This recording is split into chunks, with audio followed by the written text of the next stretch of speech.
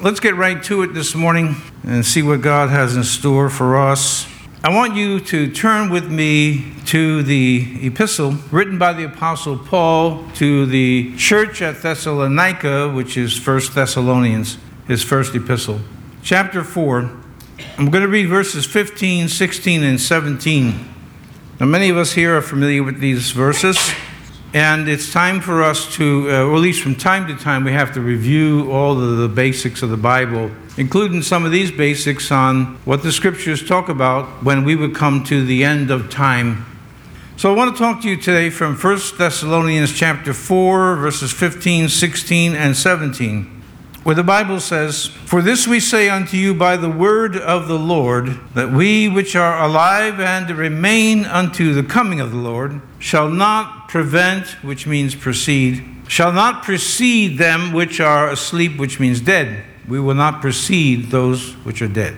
"For the Lord himself shall descend from heaven with a shout, with the voice of the archangel, and with the trump of God, and the dead in Christ shall rise first.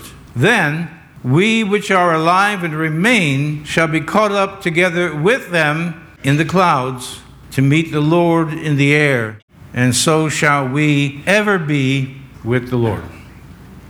Now these verses here from 1 Thessalonians chapter 4 is pretty much the primary text that we use, we who believe this doctrine of the rapture.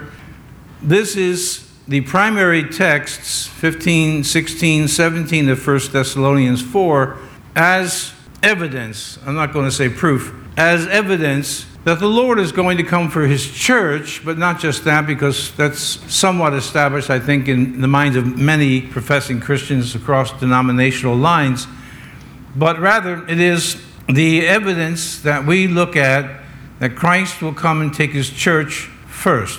Before, and I'll speak a little bit about this, before the period of time known in the Bible and announced by Christ and the apostles as the Great Tribulation.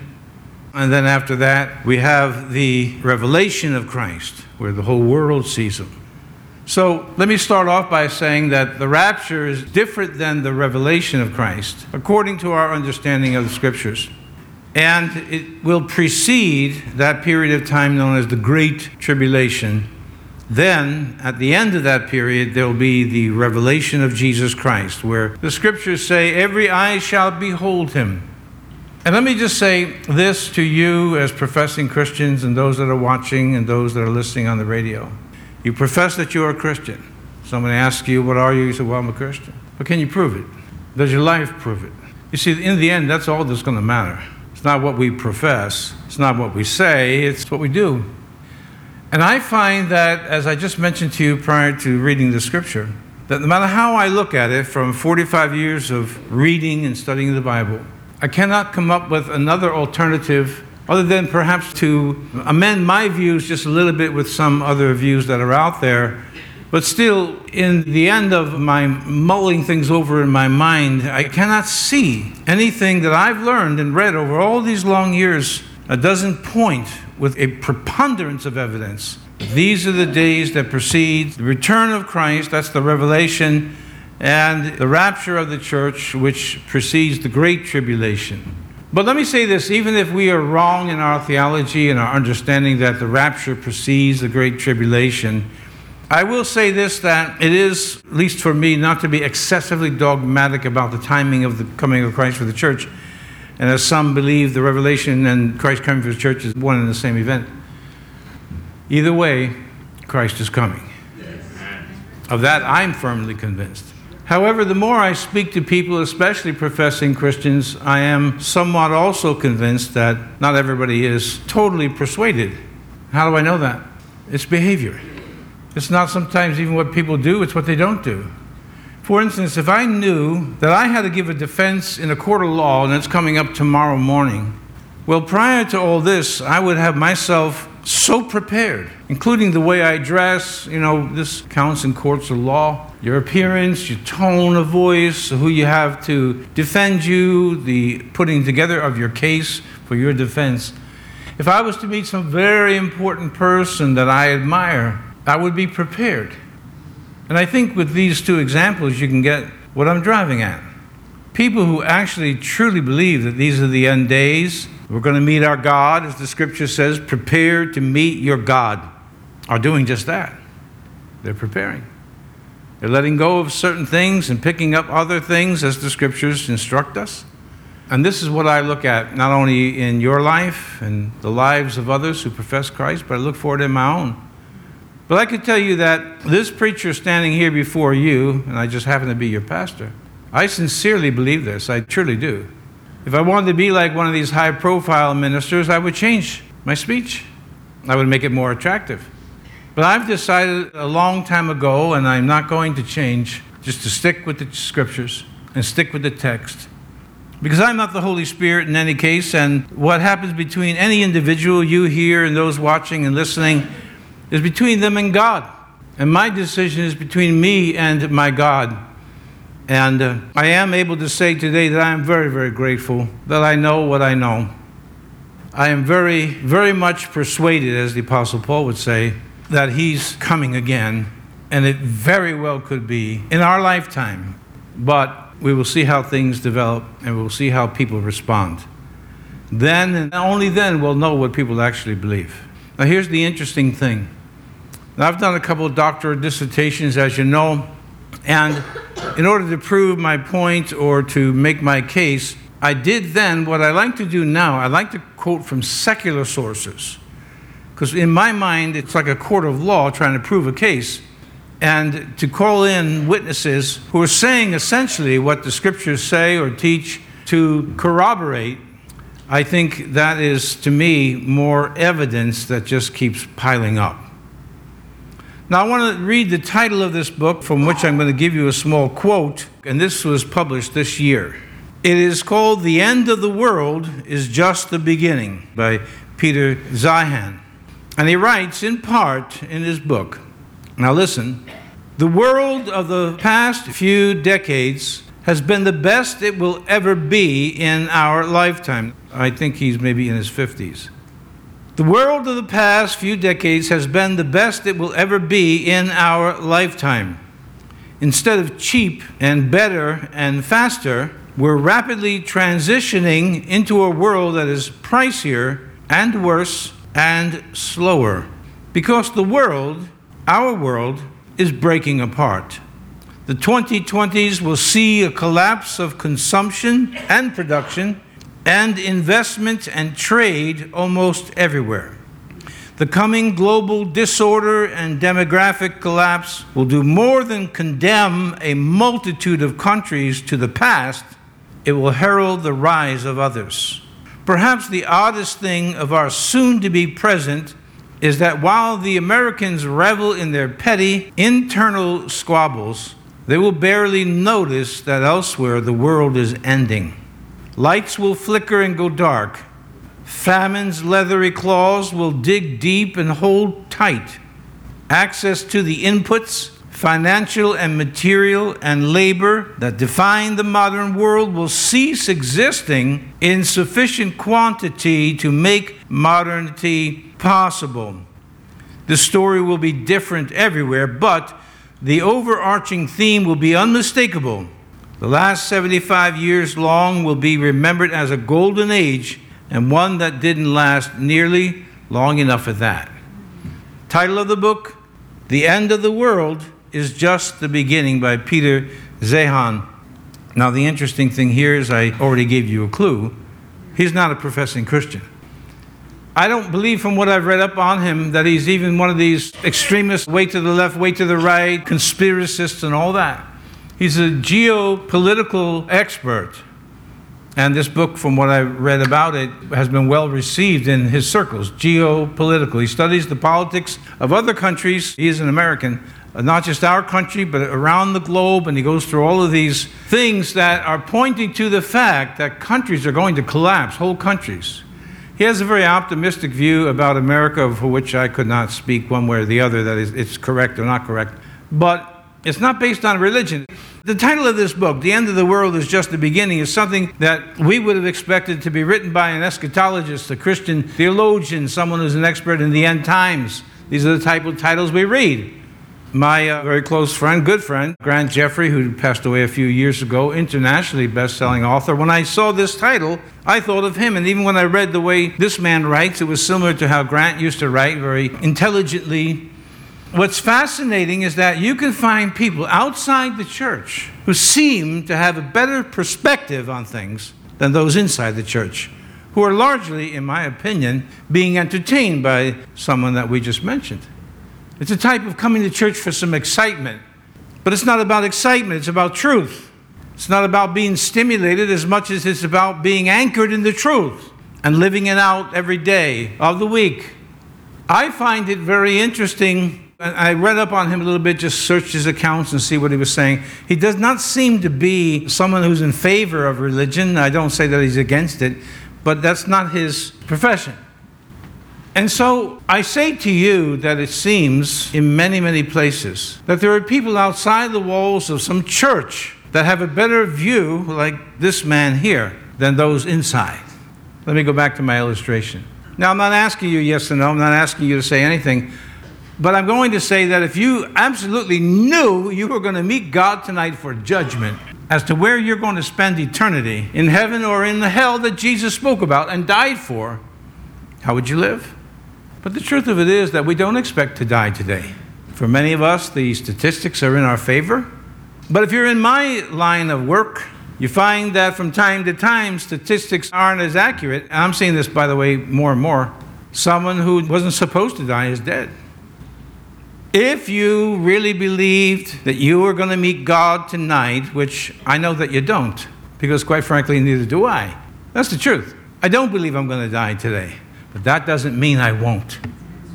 So I must be prepared to meet my God at any moment because I don't know the time of my death. But the point here, the larger point is that people talk about the Lord is coming and all that. But what I'm watching, I say this truly by the Spirit of God, not by just studying.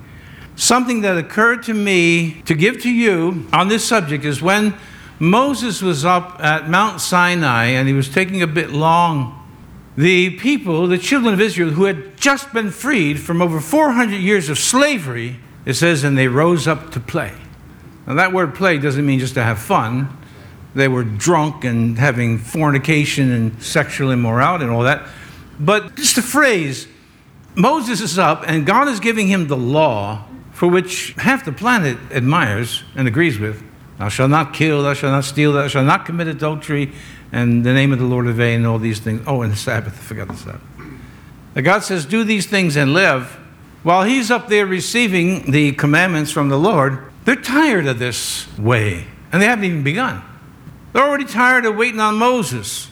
So they convince Aaron to make them a god, small g, that they can worship, like they had seen in Egypt and like the countries around them did. And then at one point, they wanted to go back to Egypt, back to their slavery. For those of you who have been delivered from a lifestyle that was pretty bad, it would be astonishing to me if you were to tell me in some conversation, I want to go back to that. The drug addict to go back to his drugs. The alcoholic to go back to his alcohol or the whatever. Some people do. They see the depths of sin. Maybe some of you haven't, but some have here. And if you were to say to me, I just want to go back, for me and my way of viewing things, which I believe is biblical, I would be astonished. Go back to what? Vomiting in the toilet or being broke or whatever people do. I mean, you take it from there and you go on and on. Because why? Let me use this word. Because this lifestyle of following Christ is a bit boring. Now you say, what do you mean by that? Well, I understand. Look, I've been around a long time. I've been in a lot of different churches in the past. I've been where I'm preaching and someone's playing an organ while I'm preaching. And people are jumping and they're shouting. And that's all good. And when I was younger, I had more of an affinity toward that than I do now. Because the truth of it is, we're over-entertained. You could look at a family eating dinner and everybody's staring at a phone. Communication is almost nil. And this is called progress. Well, let me just make the point. You really believe these are the last? You really believe you're going to see your Christ? Do you really believe that you're going to give an account for your life? Well, I'll tell you, this is the thing you look for. It's your behavior. Your behavior will dictate what you actually believe. I heard a phrase a long time ago, a man's morality will dictate his theology. If I believed in some things that certain people promote, I wouldn't speak the way I do. But I don't. And I sincerely believe it won't be long before I'm going to meet my God, and I'm going to have to give an account. He's not going to ask me, how many people did you have? How many were you running? Because Noah's church was not all that great. I mean, not by the numbers. He could barely save his own family, same with Lot. And then Lot wasn't too successful in that at all. His wife died, then his daughters caused him to commit incest. And we have a picture of the Bible with these rose-colored glasses. And this is why the critics are somewhat successful at arguing against the Bible, because they're reading what the text says and the professing Christian is not. They're reading what they wanted to say and not what it actually says. Anyway, Peter Zeihan, he's making a case that soon, that means like in the next year or two, we're going to see the collapse of countries economically. In fact, I read right after I was reading this, I was reading an article about Russia and how they're really doing very poorly for food, and the same for China, economically and other ways. In any case, we could take comfort in the fact that God has a plan, and he's working his plan, and he did save Noah. We'll talk about him in just a moment. He did save Noah from destruction. But we cannot live in such a way that while all the wood and nails, so to speak, are hanging over there, and God said, build an ark, we're not building it, and then expect when it rains, just walk in it and it just kind of pops together. If you love me, Jesus said, keep my commandments. Do what I say. He that has my commandments and does them, this is the one that loves me, and he who has my commandments but does not do them, that one does not love me. So away with the argument, away with this superficial, you don't know my heart. I know my own to an extent, and I can't trust it. I have to trust the scriptures. I have to apply my will to say, yes, Lord. Yes, Lord. Now, some of you are familiar with this young man, and he is young compared to me. Conservative podcast and conservative author, fairly popular. His name is Matt Walsh, a Christian, or what he is described as a practicing Catholic. He has some good things to say, and he wrote a book just 2 years ago, and it's called Church of Cowards. I want to read just an excerpt from his book. Matt Walsh said, I do not believe that I exaggerate when I say that the average American Christian has never given up one single thing for Christ. Now, I'm not certain that I totally agree with that, but I think the operative word would be average Christian, the average professing Christian. Now, I just want to say one thing to you, and think about it later. What have you actually given up so that you can actually be a professing Christian? What does it cost you? See, this is why this and free grace is free. But grace changes you. Grace gives you the power to make changes and to let go of things and so on. I know that for me, I have not paid the price that some have paid, that's for sure, but it's been a heavy price. I do not believe that I exaggerate when I say that the average American Christian has never given up one single thing for Christ. He goes on to say, this is the great problem with American society. It is the widest gate the world has ever known. Gate meaning, Jesus said, it's a narrow gate that leads to heaven. It's a wide gate that leads to destruction. And America, he says, is the widest gate we've ever had, relative to Jesus' words. We are free to spread our arms and live exactly as we wish. But true freedom is not found in living exactly as we wish, but in living as God wishes. He writes, we celebrate our, quote, freedom, which has become nothing more than the freedom to destroy ourselves. Our founders envisioned a people free to be moral and religious, enabled to achieve their full spiritual potential, liberated from the oppression of a tyrannous government. We have taken this spiritual freedom and turned it into spiritual slavery. You cannot serve two masters, Jesus warns. He writes, that means not just that we cannot serve two, but that we will serve one. No man is truly free to serve himself. He will either serve the God of heaven or the devil of hell. Interestingly, that Bob Dylan in 1979 wrote a song that's identical to that. You got to serve somebody. It may be the devil or it may be the Lord, but you got to serve somebody. The words of Bob Dylan. Walsh goes on to write, only the slave to Christ is free.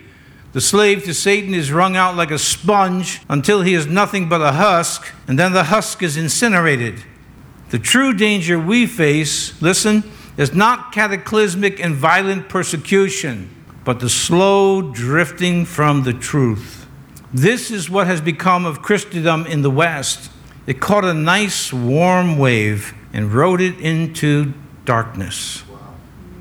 Christians here are not falling away dramatically or suddenly, and that's the truth. I've watched people I've known for 30, 40 years and watched them just step by step, just like the second hand on the clock, just like this. Barely noticeable at first until the large hands and then the small hand moves with it, and then, they're hours away from where they used to be. And that's been my experience as well as what he wrote. Not drifting, not walking out the door after one message, might be after a dozen, and then a temptation. And then Satan hangs out and he says, you can go over here and you'll have it a whole lot easier. And your whole family will come too. There's a lot of deception Satan offers. But I will say this to you, there's only one truth, and that's Jesus. And that's what Jesus says to us and taught us, and what the apostles wrote and the prophets. Let me read this again. The true danger we face is not cataclysmic and violent persecution, but the slow drifting from the truth. This is what has become of Christendom in the West. It caught a nice, warm wave and rode it into the darkness. Christians here are not falling away dramatically or suddenly. We are not disavowing God with hatred in our hearts. We're not even diving all the way into the depths of our sin, like the prodigal son, where we might hit the bottom and find ourselves sleeping in the mud with the pigs. We are not doing anything so decisive. We lack the conviction to even sin enthusiastically. On that note there, I wanted to say something I heard years ago from a college professor. His belief, and I kind of agree. He told his class, he says, look, if you're going to sin, do it with all your heart. If you're going to go out and sin, just really sin. Matt Walsh brings up a point. The idea of the professor was that hopefully you understand that this isn't the way to go. But Matt Walsh brings up a very good point. We're talking about professing Christians. The title of the book is Cowards in the Church. The idea is that we don't do anything decisively. Even when we sin, it's just a little bit of sin, and a little bit of Jesus, and a little bit of church, and a little bit of prayer. And I'm not advising you to sin enthusiastically, but I think that would be preferable to lukewarmness with Christ. Because it may be that you'll see exactly what sin does. Because I've seen it in almost a half a century. And you see what happens to people when they continually do not obey the way of God, the laws of God, the commands of Christ. You see it. You can watch it. It's like a cancer growing. You see it. He goes on to say this. We are not running away from God with determination. We are not running at all. Instead, we have built a nice, comfortable raft of self-deception, and upon it, we are floating gently, gently, gently into hell. It's quite a read. I haven't read it all the way through yet, but it's quite a read. But this is where we're at. We have secular sources that sound more like preachers than preachers. We have professors of followers of Christ who refuse to change their behavior, to line it up with the Word of God, and the words of God, and gently, gently, gently, I won't go as far as Walsh did, just drift from Christ. And I tell you this as an experienced pastor. So what they do is they find themselves in another place, another church building or a church, where the preacher will allow them to go along and do whatever they want. Which means one of two things. The preacher doesn't have a good understanding of what the Bible means by sin and its consequences. Or if he does, he doesn't really care what you do. My burden for most of all my life is that I actually care what people do. And I will share with you that I will say to you that it would be a whole lot easier just to live for myself.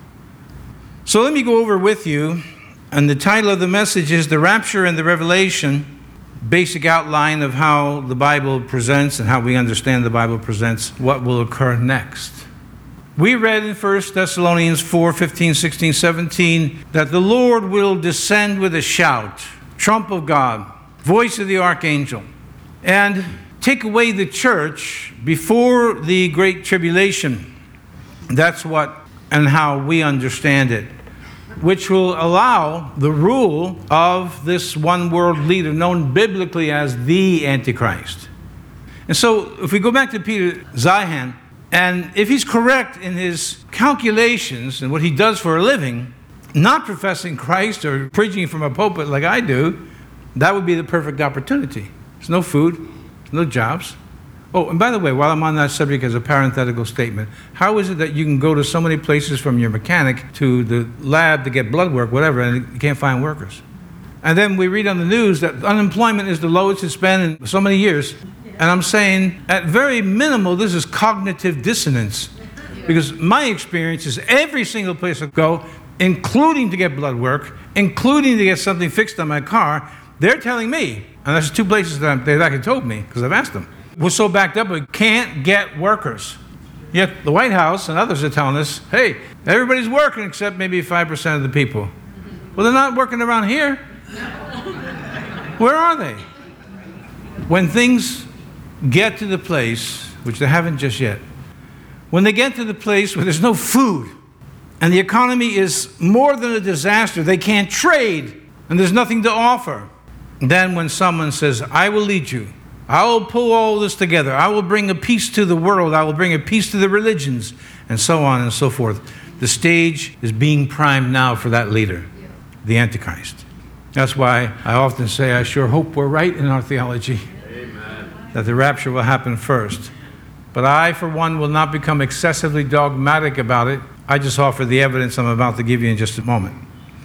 The Bible outlines 7 years of a tribulation period that Jesus said the world has never seen. If you're at all acquainted with history, you know there's been some pretty bad periods of history. Jesus said this will outdo them all. So once again, I hope that we're not here. But even if we are, God has always made a way for his people. But you make sure you actually belong to him. I could say I'm anything. I wear t-shirts that have logos. One is for a friend of mine who owns a dojo, and another one for another friend of mine who owns a dojo. I'll wear anything. I've actually told people, if you want me to advertise your business, give me a t-shirt. So I'm not going to pay to advertise their business, but so people see sometimes, and they just assume that I'm an expert in martial arts, and I'm not, whatever. And so if we made Christianity to be a t-shirt, it doesn't mean that everyone that wears a t-shirt says, I'm a follower of Christ, actually is. 7 years of tribulation that Jesus said that it would be so bad that if it weren't for God's intervention and in his plan, that there would be no flesh left on the earth. And we believe that the rapture precedes, A, the rule of an Antichrist, and B, the 7 years of great tribulation. After the tribulation, the 7-year period, is the revelation of Jesus Christ, the return of Christ to the earth, where we read not too long ago in the Apostles' Creed, and we've got to keep this in mind. Remember, this is not vogue in this age in which we live here in America, and this is not popular to say, when he comes, he's coming to judge. And that's part of the church. I don't care if it's Roman Catholic or the Anglican Church or whatever. The Apostles' Creed has been accepted by just about every denomination, Christian denomination. He's coming to judge the living and the dead. And you have to understand intellectually, if not morally, that not all of that judgment is going to be good. Read the 25th chapter of Matthew about the use of gifts and talents. Why do I accent that so much? Because from the beginning, the harvest has been plentiful and the laborers have been few. Let me be truthful with you this morning, okay? My concern for you is that your heart doesn't get so hardened by whatever it is, sin, trials, bad life, that you're not hearing the words of the Bible, that you're not hearing the words of Christ. I, for one, have already made a decision that whatever it takes, I'm not going to have people pull me away from my Christ. I don't care what the cost is. And why? What's called the fear of the Lord. Because I know what God can do for good, and I know what he can do for evil. And I just read this morning in my devotions in Isaiah, where God says, I create good and I create evil. Well, that's a theological conundrum for a lot of people, because they say, well, the devil creates evil and God creates good, and God said in his word, I do both. Mount Ebal, Mount Gerizim, the blessing, the curse, and God says, I do that. So the fear of the Lord keeps you in the knowledge of what God can do, good or bad, blessing or curse, when he decides. Oh, let me go a little further, can I? You know, all these years that God has supplied for you, well, I gave it away. All these years that you've had this and that and the other thing, who gave it to you? Oh, well, I worked hard. Well, I've worked hard too, and I do, obviously believe in that. But who gave me the health? Who gave me opportunities? And on and on and on. It's God. If God pulls everything out, there's nothing. And the verse says, if God be for us, who could be against us? And we cheer, yay! Hey. But let's reverse it for a moment. If God be against you, who could be for you? Well, I have a friend in Congressman, whatever. Really? But let's say they really are your friend. You're going to find things go mysteriously wrong. People can't figure out why. It's because God controls the curse or God controls the blessing. God sets up one over a government and he casts another down. It's the sovereignty of God. In any case, at the return of Christ, Revelation chapter 19, we see that Christ comes as the judge. We read about him in Isaiah 61, other places. We read about him coming as the Lamb of God. And that's our sacrifice. That's our mercy seat. That's where we go. That's where we run to. That's where we confess our sins. We do it here in this church every week. This is where we come to and say, God, I'm so wrong, and on and on. But you can't bypass that and just say, hey, God, thanks, I'm here. When Jesus returns, he returns to judge the living and the dead, and we're judged, as the Bible says this, I didn't say this, by what's written in another book, your personal biography, where the pages are lifted one by one, and everything said and done is judged. Then there'll be a millennial rule, 1,000 years of the golden utopia man has been looking for. At the end of that comes that judgment I just spoke about, judgment of the living and the dead. Then the lake of fire, which the Bible talks about. And then there is eternity, a new heavens and a new earth. Keep this in mind, though the earth is going to suffer some great disasters, it will never be destroyed, just renovated, so to speak. So let me talk to you just a little bit about the rapture and what evidence I would use to support God is going to save his people from the great tribulation and the awful things that secular people are writing about, while Christians write about how to lose weight on the keto diet. That has irked me so much I can't tell you, because that's not what this pulpit is made for. This pulpit is made to preach the gospel. Yeah, when we look at Noah, it says he found grace in the eyes of God. And it wasn't because his prayer life was so eloquent, he really charmed God, though his lifestyle was just like everybody else in the world. No, he found grace in the eyes of the Lord because he followed the ways of the Lord while the rest of the world did not. And I have, as many people do, the conviction that he had to be the whipping post of so much mockery, building this huge ship. For what? Up to that point, it had never rained, never had anything overflow. And everybody laughed at him until the day he went in. My point, though, here is that God saved Noah from his judgment. He saved him from it. 8 people. Which should give us pause to think that if we just all congregate and form a certain number, God's going to listen to us. This is not like lobbying Washington, where some people who act like prostitutes will do what the people say because they're afraid they won't get votes or they can't keep the money coming into their pockets and funneling it out wherever they do. Go before God. The nations are like a drop in the bucket. This is God we're talking about. 8 people. And then there was Lot during the time of Sodom and Gomorrah. It says Lot was a righteous man, and that living there vexed his soul. He chose it, but it vexed his soul. And so God has the angels appear. First, he talks to Abraham. This is important too. God appears to Abraham, and he tells Abraham what he's about to do in Sodom and Gomorrah, and Abraham remembers Lot, his nephew, is there. And Abraham says, well, what if there's 50 righteous people? Then God says, I won't destroy it. What about 45? I won't destroy it. 40, 30, 20, 10 people righteous. I won't destroy it. But there wasn't even 10. Now, as thinking people, is it possible that here in the United States or Europe, around the world, wherever, whatever country you're listening from and watching, is it possible that a whole nation could get to the point, or a whole city could get to the point where there's not even 10 righteous people? What has happened in history past. And so Lot escapes, and his wife, his sons-in-law, thought he was joking. This is Sodom. Sodom is well-watered. It's hot economically and just a great place to live, according to them. And they never got out. The daughters got out, and so, just to say it, Lot and his 2 daughters were the only ones that survived it because they believed the word of the Lord. But even then, if you look at the story, Lot was reluctant. He was dragging his feet. Are you dragging your feet today with God?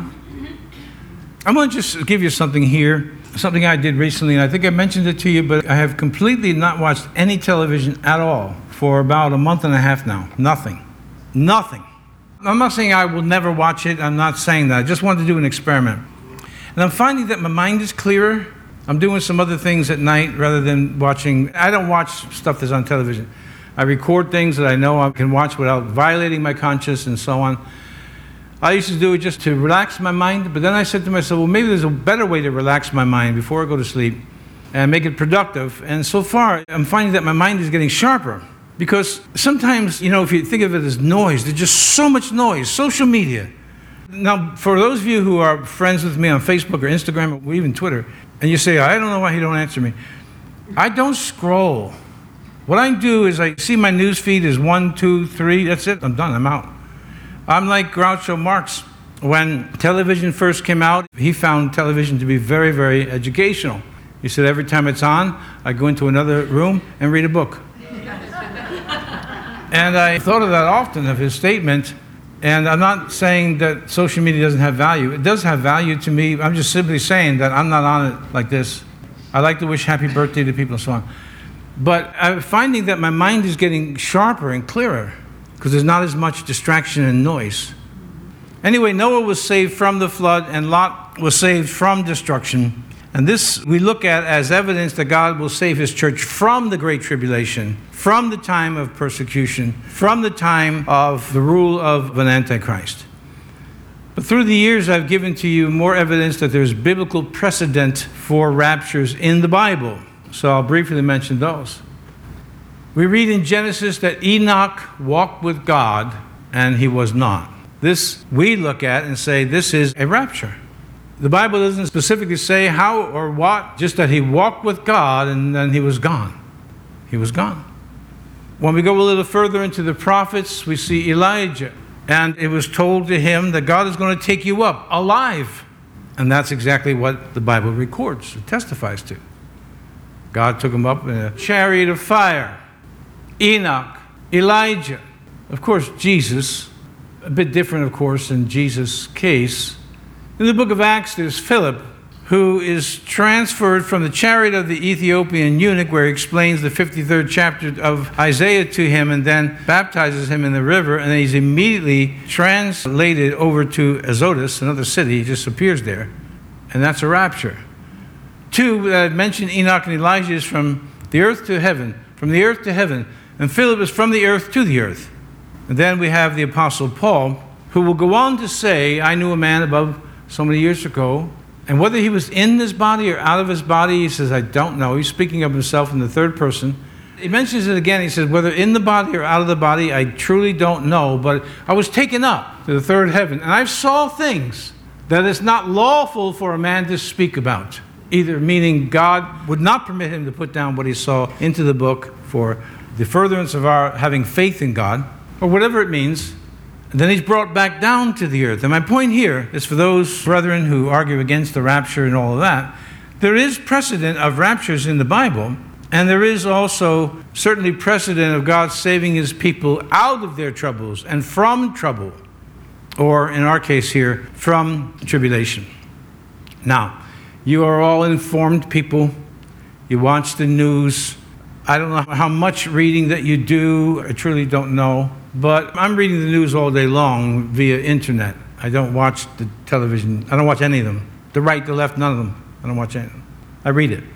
And as I read and then, come across little clips and so forth, I once again am convinced these are the days that were spoken of by the prophets, by the apostles, and by Christ, our Savior. Just a few months ago, a school, Manhattan Grace Church High School, who has a mandatory chapel, it's a private school, mandatory chapel service every other week. Some of the students were absolutely surprised to find that in this chapel service was a drag queen who was teaching them about what it's like to be a drag queen, and so on. Now, some, or at least many, or perhaps many, of the students just went along with it, just had a great old time, dancing and shaking and moving and whatever they did. But some students were absolutely appalled. Young people, right? High school level. A chapel service. I saw a video of a church. I don't know what church it was, but it was packed. The church was packed with people with big, huge stained glass and all of the accoutrements of what we used to look at as a typical church. And it was the same thing. It was some kind of pride event. And the people were, they're not just dressed up. I mean, like dressed up and talking about their sexuality. They're dressed up in weird, demonic-looking costumes inside this church building. I don't know what church it was. But this here, I just want to give you a glimpse as more evidence of what we're heading into, that again are being written about more by secular authors than they are by Christians. And so the event, it says here, was sponsored by Spectrum, the school's LGBT support club. Now, this is an Episcopal church school, and they have a little support club for lesbians, gays, bisexuals, transgender. And it was the 6th annual Pride Chapel, and the students alleged they were forced to have a good time. Who forces anybody to have a good time? Whether they wanted to or not. Quote, there was tons of social pressure to dance along and pretend like it was normal, for sure, said a student who wished to remain anonymous. Whether it be people tapping on shoulders and telling them to stand up, or just a collective staring contest at whoever wasn't totally participating. According to the Post, New York Post, Pride stickers were handed to the students along with a piece of advice: take one or you're homophobic. Now, let me just say something about Hamas. Not Hamas, the group. Hamas from Greek, man, Homo sapien. And phobos, which is a Greek word for where we get phobia. Phobos means a fear. So if you're homophobic, which the way it's applied means you're afraid of homosexuals. And I want to speak for myself. I'm not afraid. Further, I would say that what people do behind closed doors, I'd never know if they didn't tell me. Thirdly, how in the world? I mean, people have the right. You're watching this live stream, you turn it off. Some people come and then they leave. They have that right. God has given us the privileges in this country to preach from pulpits like this. But I can't go out in the street and go to an event like the St. Patrick's Day Parade, for instance, and say, you're going to accept my Christian flag and our beliefs and so on. They don't put up with that, but this group here is pushed and pushed and pushed. A lot of people are doing that. I want to say about Jesus, he gives you opportunity. He invites. The choice is then with the person, yes or no. Anyway, the students went on to wonder. One student was saying, is this really happening in the chapel? And if you look and do your homework, if you care to do that, it's happening a lot. It's happening in grade schools. It's happening in kindergartens. Instead of saying, hey, Pastor Rick, can you come and read a book to the children in kindergarten? Saying, sure. They're asking drag queens. And then in one case I read where the drag queen was saying, now, remember, we keep secrets from our parents.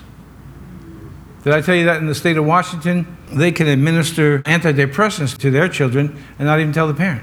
You wonder why your kid is sluggish or slow or something that's going on. And it's been for quite a while in many states where your daughter could have an abortion and you never know about it. What I'm trying to say is, wake up. Now, here's the odd thing. You say, Pastor, are you like a depressed person? And I'm not. Not at all. If you've watched my Oasis show, you would know. I appreciate the nature of God, and I feel a peace inside. Why? Because it's the fruit of the Spirit. Love, joy, peace. Still have a sense of humor. Because I know my God, and I know what he can do, and I trust him, and I feel safe. Not emotionally as much as intellectually. I'm safe, because that's what the word saved means. And I just don't hope that I'm saved. I know I'm saved. But I keep wanting to walk that straight line because I know that to depart from it won't be good for me. You see, we live in a world, once again I say for the third or fourth time today, we live in a world where people who are studying geopolitical trends and economic trends and moral trends that are outside the church are sounding more like prophets than people with Bibles in their hands. And it should be the other way around. But God has said, I will always have a witness, I will always raise up a testimony because he's God. Just a final word about this here on the application TikTok. The woman who was the drag queen went on to write, he said, I literally went to a church to teach the children today. The performer posted along with a sample of the show. Now it says here a Catholic high school, the one I mentioned was Episcopal. Maybe this is another school, I don't know. A Catholic high school here in New York City invited me to their Pride Chapel. Visibility matters, and I'm so honored to have the chance to talk to you about my work as an LGBTQ drag queen activist. So, we could talk about wars and rumors of wars, and you know what's going on in the Ukraine with Russia, and missiles yesterday were fired in the Gaza Strip by Israel, return fire by the Palestinians. North Korea is offering soldiers to Russia to keep going forward with the Ukraine, and it goes on and on and on. And the word woke is a joke. Woke joke. It's a joke. But to be awakened to righteousness, which the scripture says, that's not a joke. We have to be alert. We have to understand the times we live in. I preached this a week or so back, and know what to do. If there was ever a time to pray, this is that time. If there was ever a time to make the Bible the primary book of your life, This is that time. If there was ever a time to say, I'm going forward with Jesus regardless of the results, this is that time. Lastly, and I just spoke about the Great Tribulation. I'm just giving you an overview of these things and some reasons to believe why the rapture would occur first. But again, I say this for those who have their own reasons to say, no, the rapture is going to happen in the middle of the tribulation, the end, whatever it is. To me, is not as much the point as it is to be ready to meet your God. Be ready to meet your God. Oh, by the way, here's the paradox of the life that we live. These people here, whether they're drag queens or whatever they do, we're not to hate them. We're not to hate them.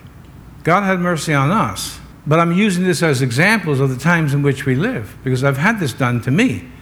You would think that everywhere I go, I just announce, so before we get started here today, I'm a preacher, and you're going to hear me talk about Jesus. I don't. But I have had that thrust on me in other organizations that I'm not in any longer. And said, I won't have that thrust on me. I will not take part in that. And had to leave. The revelation of Jesus Christ, it's coming. And the thing that I want to leave you with is the aspect of Christ's judgment. You know, we were judged.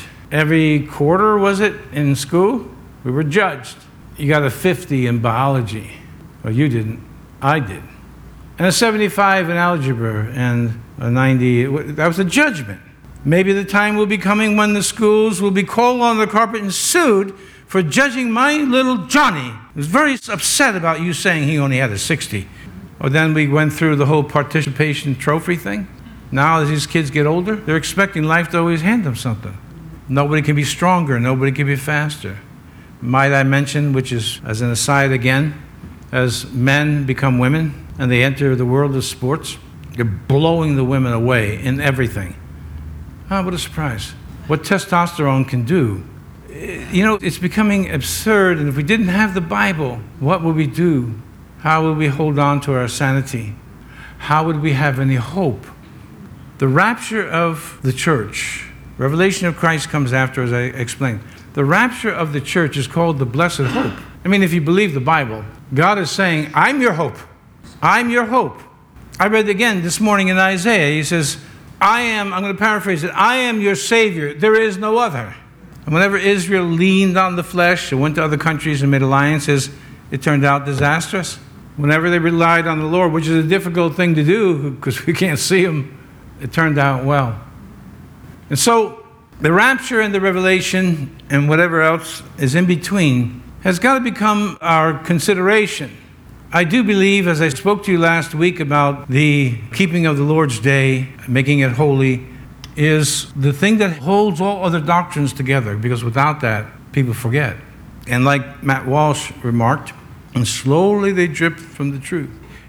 Your mind has the ability to rationalize anything.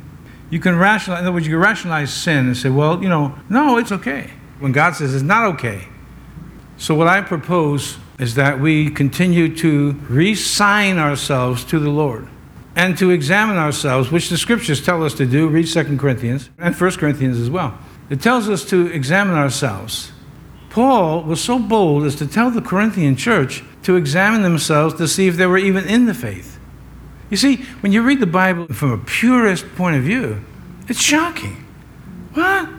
If I came to you this morning and said, listen, you need to go home and examine this to find out if you're actually even a Christian. Well, I know you wouldn't be happy with me, but that's what the Apostle Paul did. The church that he started, he says, examine yourself to see if you're even in the faith. I'm not going that far with you. I'm just simply saying, let's have a good dose of humility in our lives to entertain the thought that we may not be what we should be. A good drink from the glass of humility to say, I've got to go before God, and I have to ask with the thought in mind that I may not be all that He wants me to be. Now maybe you'll be surprised and say, no, you're doing just fine. But we have to be honest with God and go before Him and say to Him, God, am I all that I should be? I know in my own life, and it's been a long time walking with the Lord, God keeps seeming to find something else that needs to change. It's amazing to me, but it's okay as well. It's okay as well. The scriptures say the joy of the Lord is our strength. So here is, and I didn't accent this at all in this message, but here again is that paradox. we can have joy and we can have peace, and this is the fruit of the Spirit anyway, and faith and all these things in the hour in which we live, and more so if we actually just take God at His word. This is becoming more and more of my experience that I'm seeing God do these things, even in the midst of adversity, grief, disappointment, and many other things. I'm seeing God's word come to pass in my own life. Is everything going great in your life? Well, quite frankly, no, it's not. That's to be honest. Do you have peace, Pastor Ray?